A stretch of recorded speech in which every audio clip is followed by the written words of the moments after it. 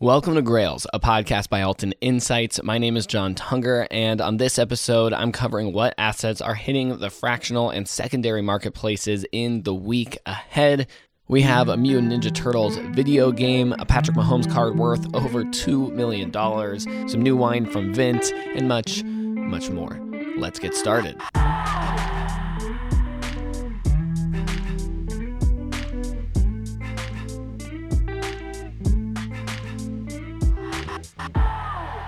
All right, starting with the Mutant Ninja Turtles video game, IPOing on Rally this coming Wednesday with a market cap of $22,000. And this game emerged from the Teenage Mutant Ninja Turtles comic book series that was published in 1984. The original Turtles game would go on to become the 9th best-selling NES game in their lifetime. Over 4 million copies were sold, and today the franchise is valued at over $1.15 billion after the production of 6 movies since 1990. This is the 17th video game to IPO on Rally and the 9th from the 1980s.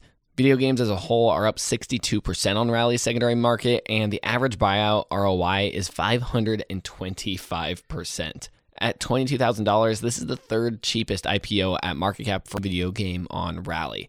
Now, keep your eye on the app or at Alton Insights on Twitter because Rally is scheduled to announce a surprise IPO for Friday. Mysterious once again. Up next on Collectible, we have a 2017 Panini Contenders Patrick Mahomes Super Bowl ticket with a BGS 9 grade. Now, this is worth noting that it's not actually a Super Bowl ticket. That is just the type of card if you are newer to the scene. And this is IPOing next Sunday, the 19th, with a market cap of $2,852,500, but with about 52% of retained equity.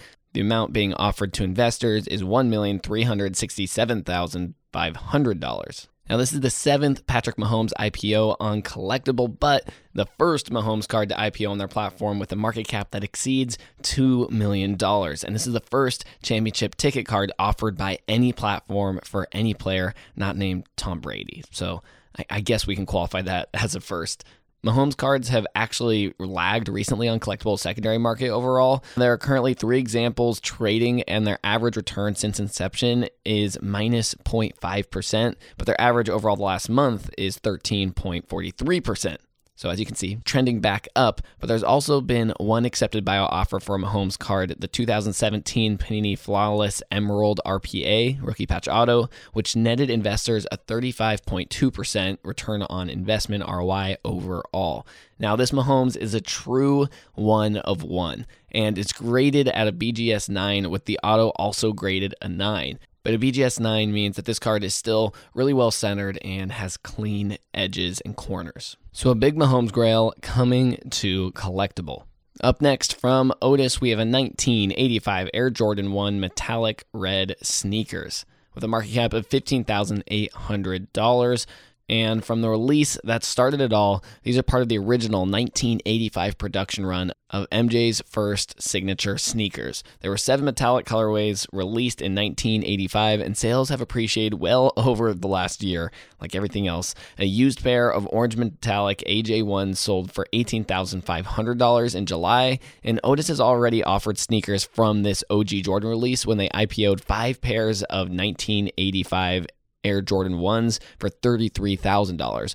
This offering has gained 36.36% on their secondary market and now sits at $45,000. And lastly, when it comes to highlighted assets that are going public, we have a new collection on Vint, the Spanish collection IPOing with a market cap of $84,000. Now, this is their 8th collection and first to feature Spanish wines. This offering features 162 total bottles of wine from 2 different producers.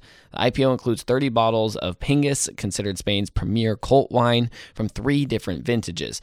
The 2016 vintage stands out with an incredible critic score and high-flying appreciation. Only 500 cases, that's 6,000 bottles, were produced of the 2016 Pingus, and acclaimed critic Robert Parker gave the vintage a 100-point score. The Vino returned 30.5% based on return data from LiveX, and the limited production obviously drives increased demand. So you can get this new collection on Wednesday, September 15th. And in trading news, there are multiple assets that will begin trading on secondary markets this week on Collectible, including a 1960 Hemet Journal Muhammad Ali card and 1994 Bumblebee Dwayne "The Rock" Johnson card.